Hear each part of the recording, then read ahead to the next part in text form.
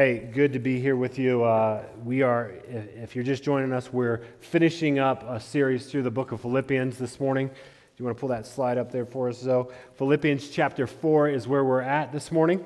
We are finishing up this series we're calling The Pursuit of Joy. Thank you so much. The Pursuit of Joy.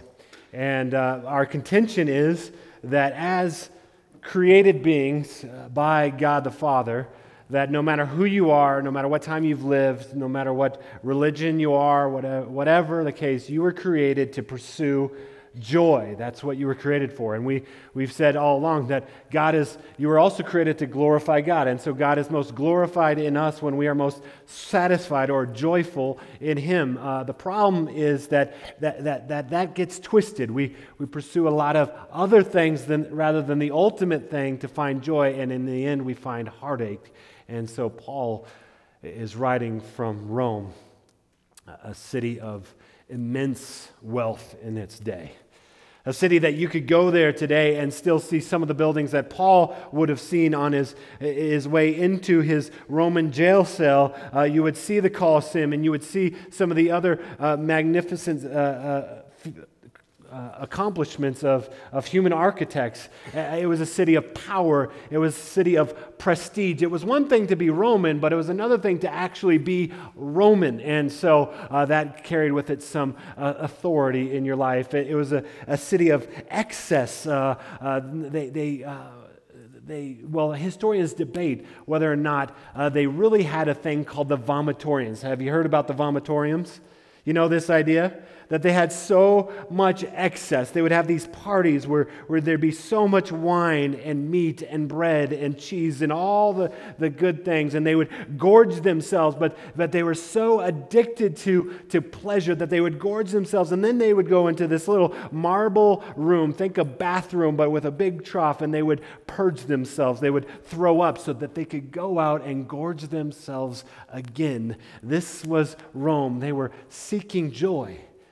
They were seeking pleasure. At the top of all that was Caesar, Nero Augustus Germanicus Caesar. And you would think this would be the most happy man in the empire, but he wasn't.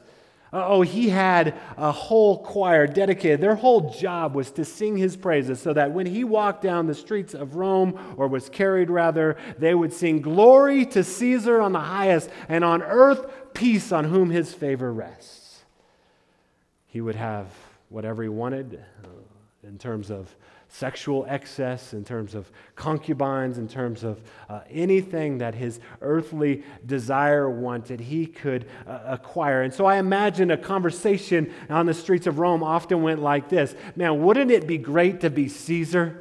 Man, just for a day, wouldn't it be great to be all that power, all that fame, all that prestige, all that wealth, all the excess? Man, I would be happy if I was Caesar just for one day." I imagine that conversation going. But historians tell us that Caesar was not a happy man. He was a megalomaniac. He was a miserable man. No matter how many times they sang his praises, he wanted more and more and more. He wanted to be glorified. He was glorified as a god as it was, but he knew that he was going to die. And so one day he set part of Rome on fire to burn it down, to make way for him to erect statues and monuments to his fame and his glory. And the Romans didn't like this, particularly the Praetorian Guard. And so they were about to kill him, and he blamed the Christians. That's why the great persecution broke out against Christians. But Caesar was not a happy man. No, the happiest man in all of Rome, really the happiest man in all of the world, was a Jewish guy in a cold, damp jail cell in Rome. His face was a little bit messed up from the beatings he had taken. That one time where he was stoned and they thought he was dead, and they drug him out of the city face down in the dirt, that still had its marks on him. He knew what it was like to face pain and suffering, and yet he's the happiest man in Rome. It doesn't make sense to us. We can read about his life, but he wasn't one that would be quick to talk about his trials and suffering, but we know that he would spend sleepless nights shivering because his clothes were threadbare in the wintertime. We know he went many days without food or drink, and yet he survived that as well. We know that he was shipwrecked twice, and he was spent a day and the night in the open sea. We know that he was abandoned by his family members when he became a Christian. We know that he was abandoned by Christians along the way. We know that he was abandoned by everybody, and yet he's the happiest person. How is that possible?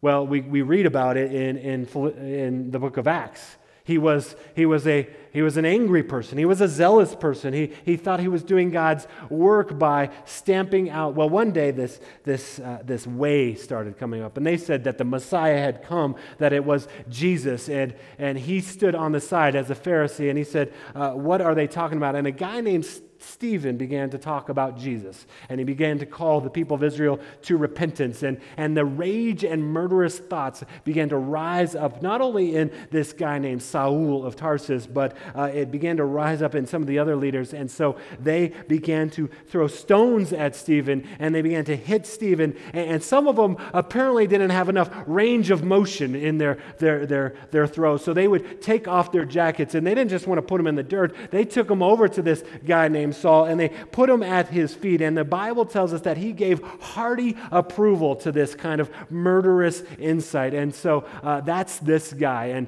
and not only that, he said, we need to stamp this out, because after Stephen died, the church scattered, but as the church scattered, we read in the book of Acts, they took this gospel message beyond the walls of Jerusalem and into Samaria and Judea and beyond, and it was spreading like a fire, and so this guy Saul said, I've got to stamp this out. And he got letters from the authorities and said, hey, can I round up these people that are in Damascus and bring them in because they're part of the way, and let's persecute them, let's murder them as well, because that's what would please God. And so he, with full authority, while he was still breathing out murderous threats, the Bible tells us, got knocked off his horse by Jesus in Acts chapter 9, and Jesus said, you are now my disciple. I love that.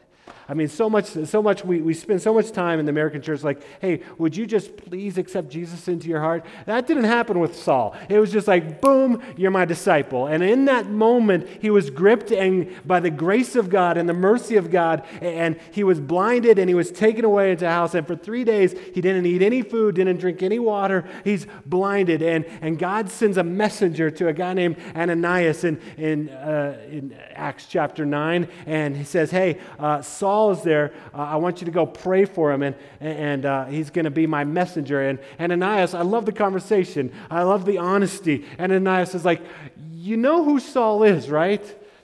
I like him blind and hurting right now. Let's just keep him that way. And God says to Ananias, no. I will show him, Acts chapter 9, I think verse 16 says, I will show him how much he must suffer for my name. And Paul would suffer.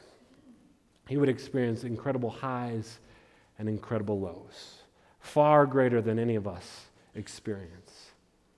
And he would go on, and one day he would come to this city called Philippi, but of course, the gospel hadn't gotten there yet, and there wasn't even a synagogue. And so he went down by the river, and he found a women's Bible study. And he went to the women's Bible study, and he said, let me tell you about the God who lives. Let me tell you about Jesus. And a woman there named Lydia, it says, the scripture tells us in Acts 13, God opened her heart, and she received Jesus. And she was transformed in that moment. And Lydia was this fashionista. She had a house in Thyatira, a house in Philippi, a house in Rome. She was a multinational CEO. She had some wealth. And so she said to Paul and Silas, who had been going through some hardships, had been missing some meals, she said, come and stay with me for a while. And that worked out pretty well. Think mansion, think compound, think pillow top bed. And so he got to go there and enjoy that. I imagine Lydia had her own chef. And so he got to enjoy the best that this life had to offer. And so he did that for a while, but it didn't last very long. See, a race riot broke out in Philippi, and they turned their anger towards Paul and Silas, and they grabbed hold of them. It says, the scripture says they beat him, but they beat them. Then they arrested him, and when they handed him over to the jailer beat them again and put them in stocks in the inner part of this prison cell. And what were they doing as night went on? What would you do in that situation? Well, we can read about it in Acts chapter 13. Again, they are praising God, singing hymns, and praying for the fellow prisoners in there. Well, God delivers them, sends an earthquake, they're free. Now the prisoners, all the doors open in the jail, and the prisoners are about to get out, and the jailer knows that his life is over. That's it. His whole life was wrapped up in his career. Some of us know what that's like. And when his career came to an end, he was about to kill himself. And Paul says, no, don't kill yourself. We're all here. And the guy says in that moment, what must I do to be saved? And he gets saved. And he takes Paul and Silas out of prison, and they get to go back to Lydia's house, and now it's a high again, and he would go through lows, and he would go through highs, and he'd go through lows. Now keep all of that in mind as we come to the scripture this morning, because that's the context in which Paul is writing. The happiest guy in Rome was not sitting on a throne. He was chained to another soldier in a jail cell in Rome. And he writes these letters from this letter from that perspective. It's a thank you letter, but it's not a thank you letter like you and I would write. He's got deeper theological motives to it. And listen for those in light of what we just heard about this man, Paul. Verse 10 of chapter 4. And as I read, I'd ask you to listen carefully. This is God's word. It says, I rejoiced in the Lord greatly, that now at length you have revived your concern for me. You were indeed concerned for me, but you had no opportunity. He's writing to this church that sent him a gift to provide for his needs, the church at Philippi. Verse 11, not that I am speaking of being in need, for I have learned in whatever situation I am to be content. I know how to be brought low, and I know how to abound. In any and every circumstance, I have learned the secret of facing plenty and hunger, abundance and need. I can do all things through him who strengthens me. Yet it was kind of you to share in my trouble. And you Philippians yourselves know that in the beginning of the gospel, when I left Macedonia, no church entered into partnership with me in giving and receiving except you only. Even in Thessalonica, you sent me help for my needs once and again. Not that I seek the gift, but I seek the fruit that increases to your credit. I have received full payment and more. I am well supplied, having received from Epaphroditus the gifts you sent me, a fragrant offering, a sacrifice acceptable and pleasing to God. And my God will supply every need of yours according to his riches and glory in Christ Jesus. To our God and Father be glory forever and ever. Amen. Jesus said, heaven and earth will pass away, but what you just read never will. Let's pray, and then we'll unpack this. God, we come before you once again, needy people, needing once again to be reminded of what's ultimately true and ultimately right so that we can once again set our course to joy in you.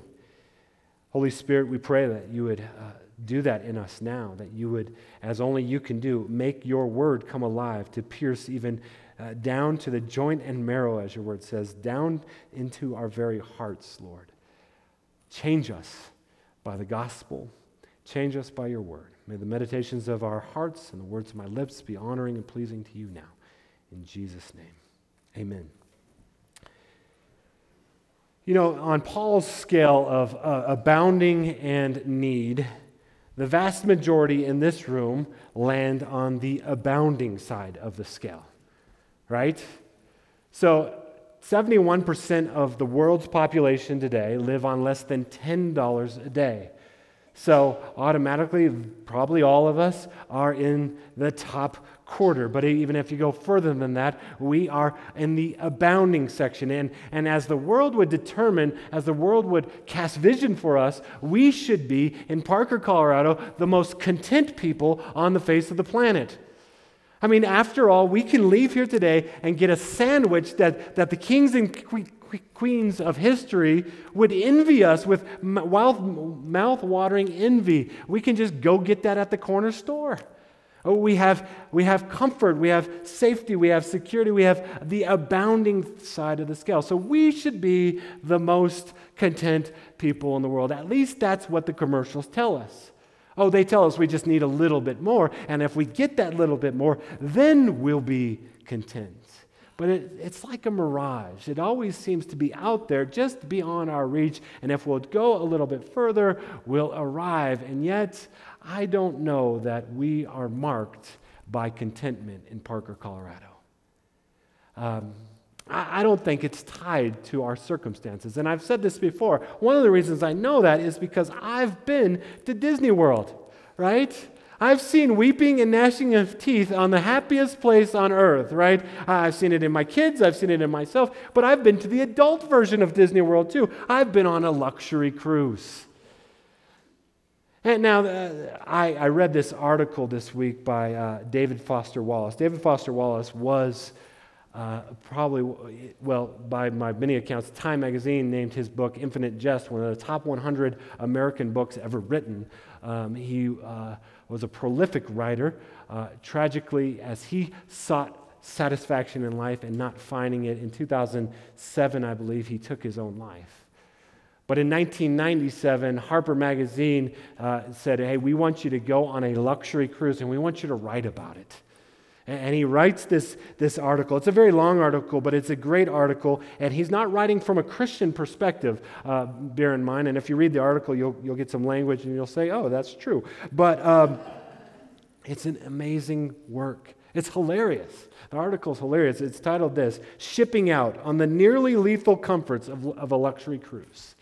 And he says he got the magazine and they had hired a professional writer who had written other books. And they didn't say it was an advertisement. This writer acted like this is really what he believed about the cruise. And it said, we are here to pamper you. We're here to meet your every want and desire. This is going to be everything for you.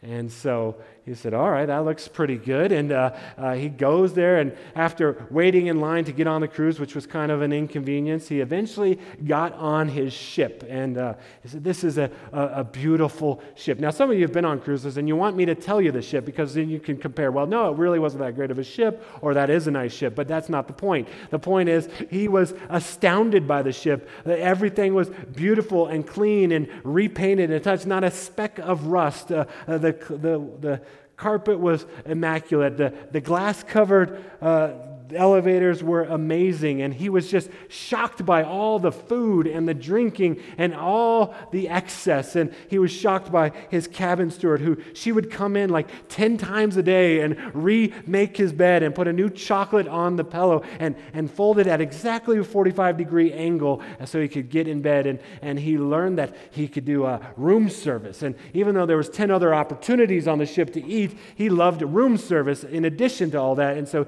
he would get, you can let them have if they want to come in, but he would get lots of room service, and he would just be amazed, like, this is all free? Welcome, come on in. And they would come around, and is that locked? Sorry about that. Well, welcome to Redemption Park. We lock people out.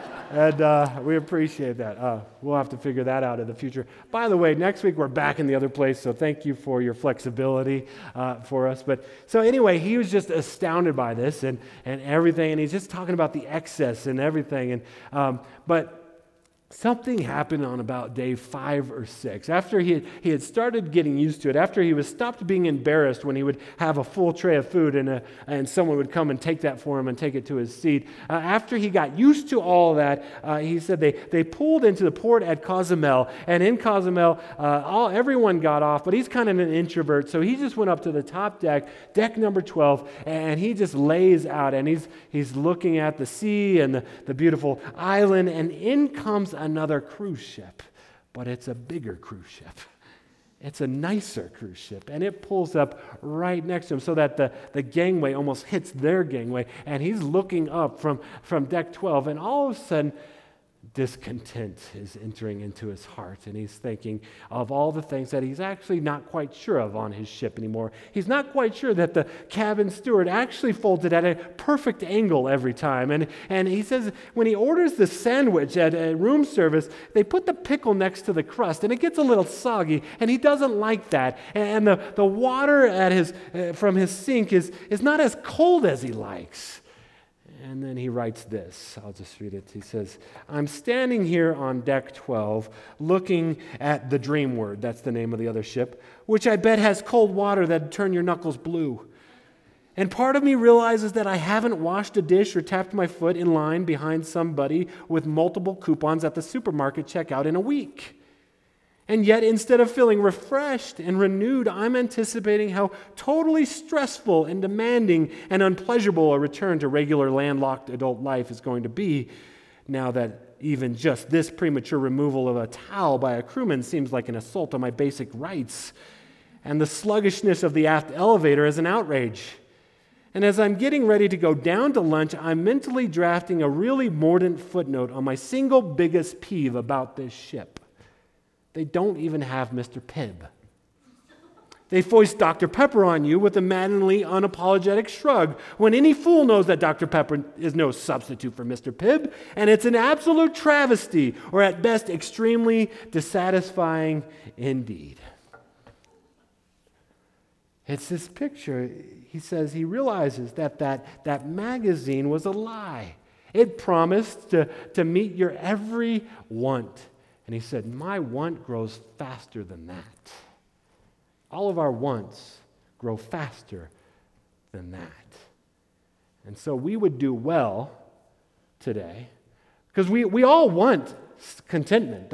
We just think that contentment is tied to our circumstances. Contentment is tied to getting a better job or a new house or a new car or a spouse or a different spouse or it just the list goes on. And we'll be content if our kids are successful. We'll be content if you put whatever your blank is. What keeps you up at night that is trying to convince you if you just had that, you'd be content.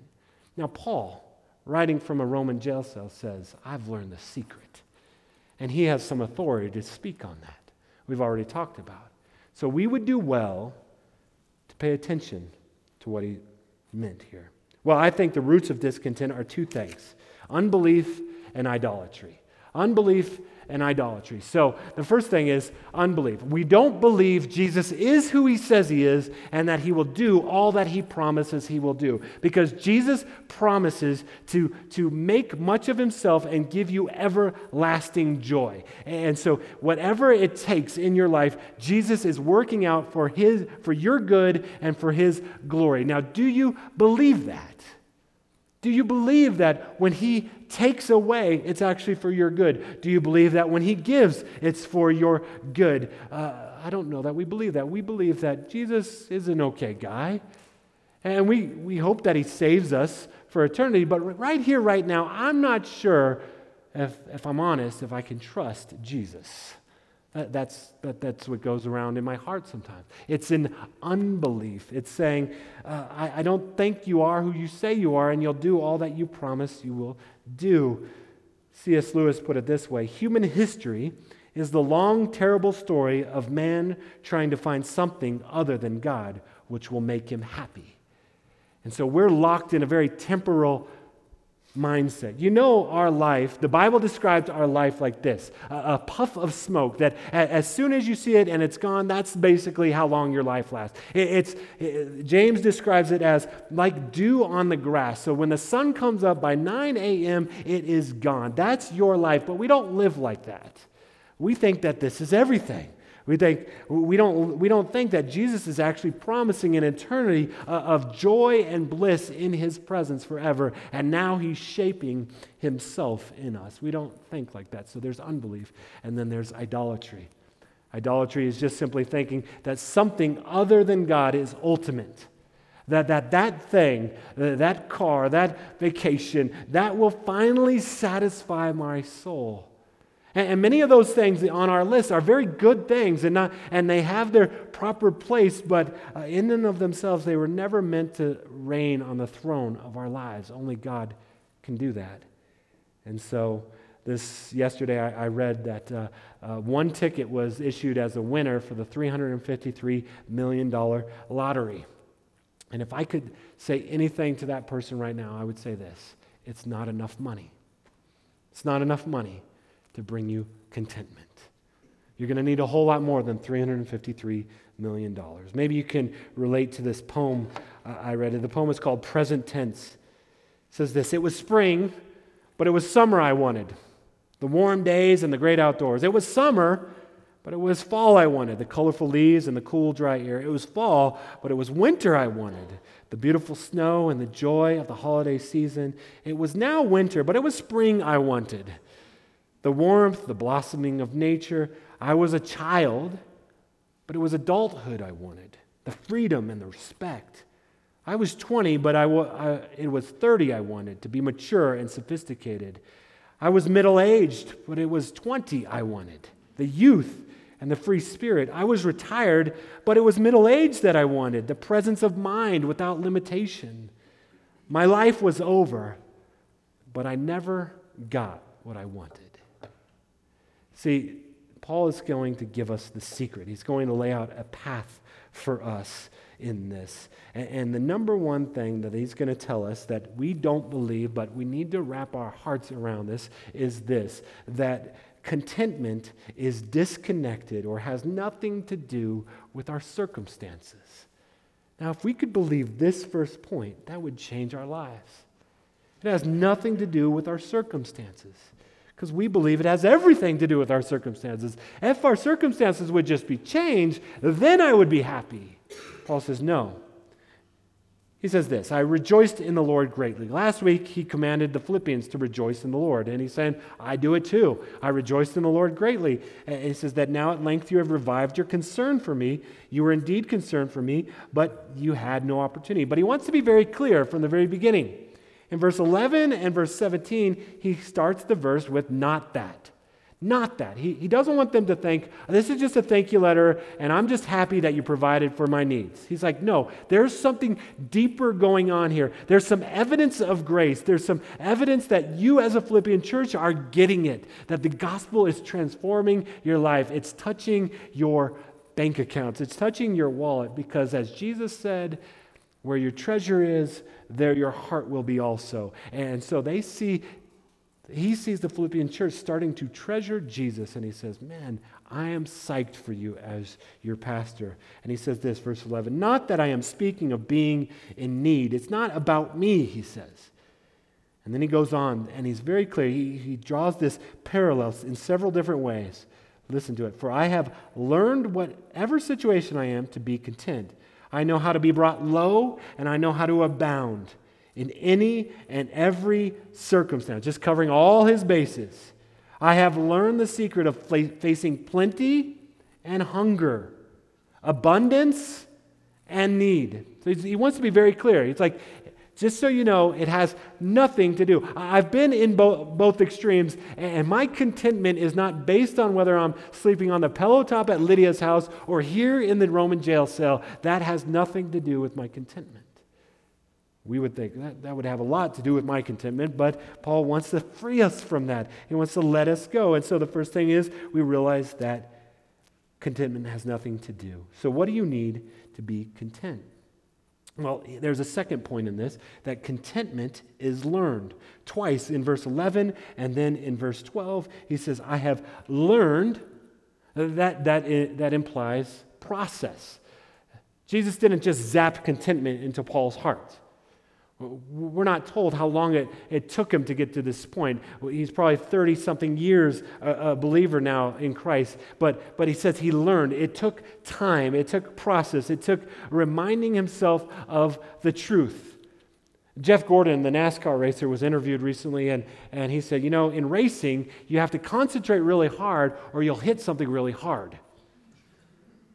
And I love the clarity of that. You have to concentrate really hard or you'll hit something really hard. And that's kind of the Christian life. You have to focus really hard. You said focus. Sorry. You have to focus really hard or you'll hit something hard. That's true of us. And so Paul says you have to learn how to focus. You have to learn how to put your attention in the right place. You'll have to learn through the school of prosperity and the school of poverty. The school of prosperity we'll encounter greed in that. And greed is a fuel that will fuel more greed. The author of Ecclesiastes put it this way. Solomon, who understood something about getting a lot, said this: "The one who loves money is never satisfied with money, and whoever loves wealth is never satisfied with income. This too is futile." Paul, writing to Timothy, who was pastoring the church in Ephesus, giving him some instruction, he said this in 1 Timothy chapter 6, verse 17. He said, "Instruct those who are rich in the present age," that's most of us, myself included, "not to be arrogant or to set their hope on the uncertainty of wealth, but on God, who richly provides us with all things to enjoy. Instruct them to do what is good, to be rich in good works, to be generous, willing to share, storing up for themselves a good reserve in the age to come, so that they may take hold of life that is real." That is real. I love that. Of life that is real. Did I not have that verse? Okay, that's my next verse. So the school of prosperity will face greed, but the school of poverty, you also face greed, because greed's a heart issue. It's not a socioeconomic issue. And so Paul will say to Timothy earlier in chapter 6, "But if we have food and clothing, with these we will be content." Can any of us say that in this room today? Like, not that we'll have a house, not that we'll have a car, just if we have food or clothing. But Jesus said, "Do you still want to follow me? Foxes have holes and birds of the air have nests, but I don't have any place to lay my head. Are you still going to follow me?" Jesus said, "Follow me." Paul says, if we have food, if we have clothes, we'll be content. Now, I'll be honest, I'm not there. I have not learned the secret. I want to be there, though, because this life is a breath that comes for one moment and is gone the next. In the book of Proverbs, the author writes this: "Give me neither poverty nor wealth. Feed me with the food I need. Otherwise I might have too much and deny you, saying, 'Who is the Lord?' Or I might have nothing and steal, profaning the name of God." So the heart cry of the author of Proverbs is, "Lord, I don't want to be tempted by the extremes. Lord, just give me neither poverty nor riches." So first thing is that contentment is disconnected from our circumstance. Second, contentment is learned. And third, contentment flows from union with Christ. Verse 13, "I can do all things through him who strengthens me." Now this verse may be the most misquoted verse in the whole Bible. This is not saying, man, I mean, no offense, I love Tim Tebow, don't get me wrong, but when he has Philippians 4:13 on his eyelids, it really has nothing to do with that. It has nothing to do whether you're going to throw a touchdown pass or crush a home run. I'm not questioning his heart, I'm questioning his exegesis or his interpretation. This is not saying, man, if you're to your little kid, hey, just remember, Alex, Philippians 4:13, you can do all things through Christ who strengthens you. What if Alex goes up and strikes out? Has Jesus let him down in that moment? No.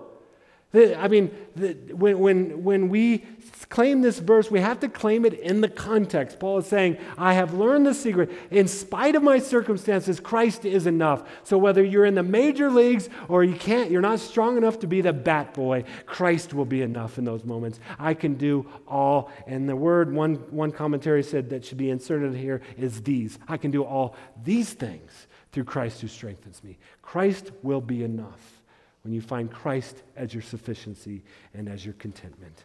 And then Paul goes on to kind of give us a path for that in the next paragraph. I don't have any slides for this, so you can just go to the blank one on that.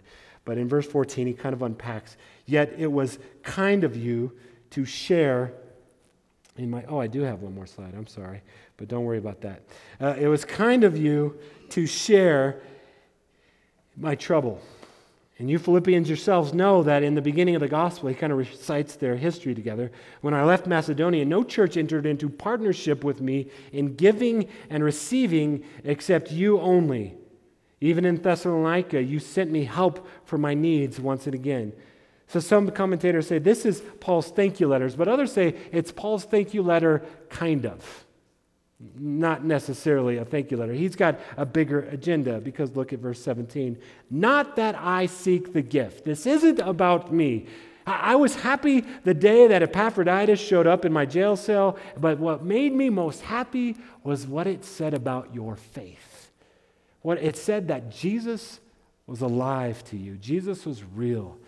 That in your sacrificial giving, the gospel was taking root in your life. Not that I seek the gift. See, at Redemption Parker, we don't pass an offering, and we actually lose something in that. We lose the opportunity to worship together in that. We do have an offering box. But we never want to make finances a point of undue concern or interest. We want you to give generously because the gospel has changed you.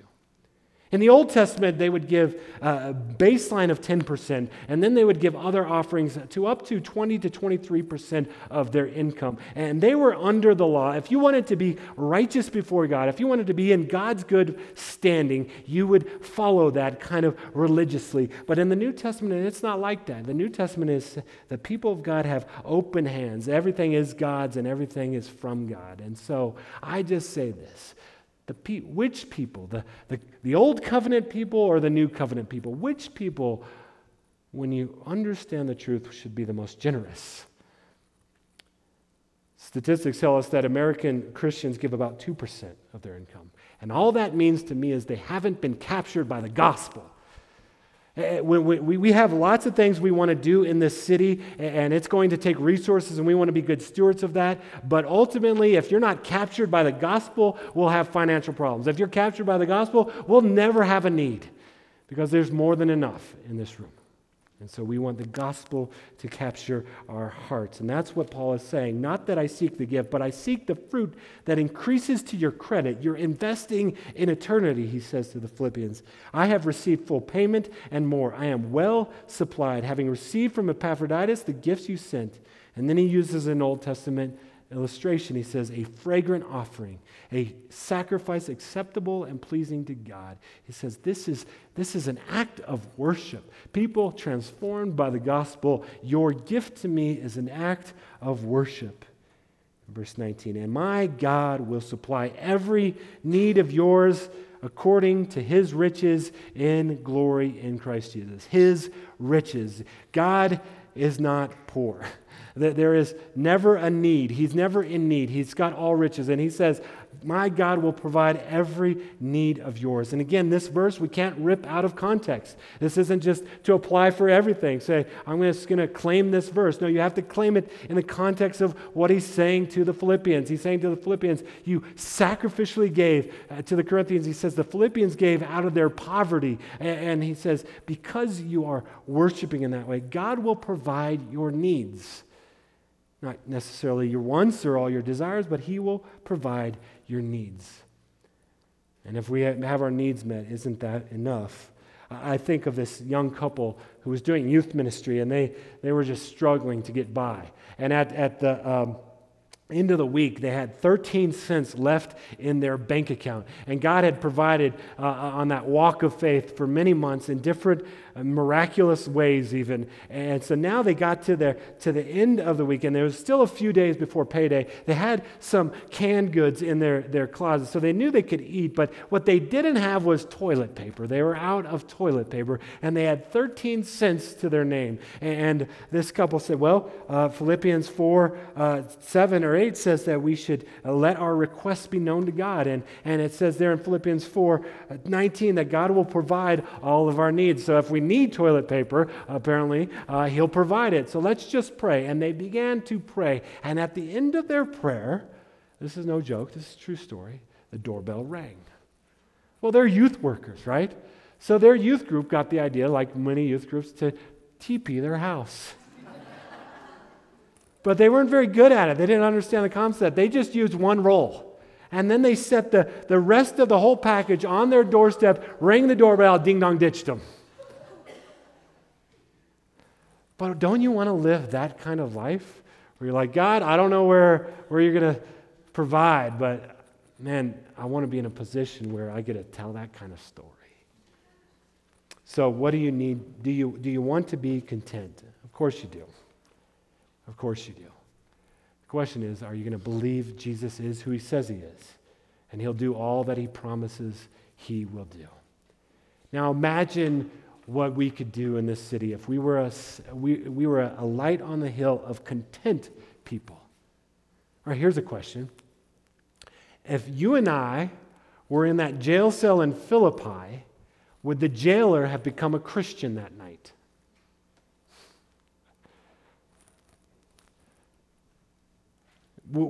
Based on our kind of, maybe we'd go in there just kind of grumbling, demanding our rights. This isn't right. This isn't good. Or I need some Band-Aids. I need something.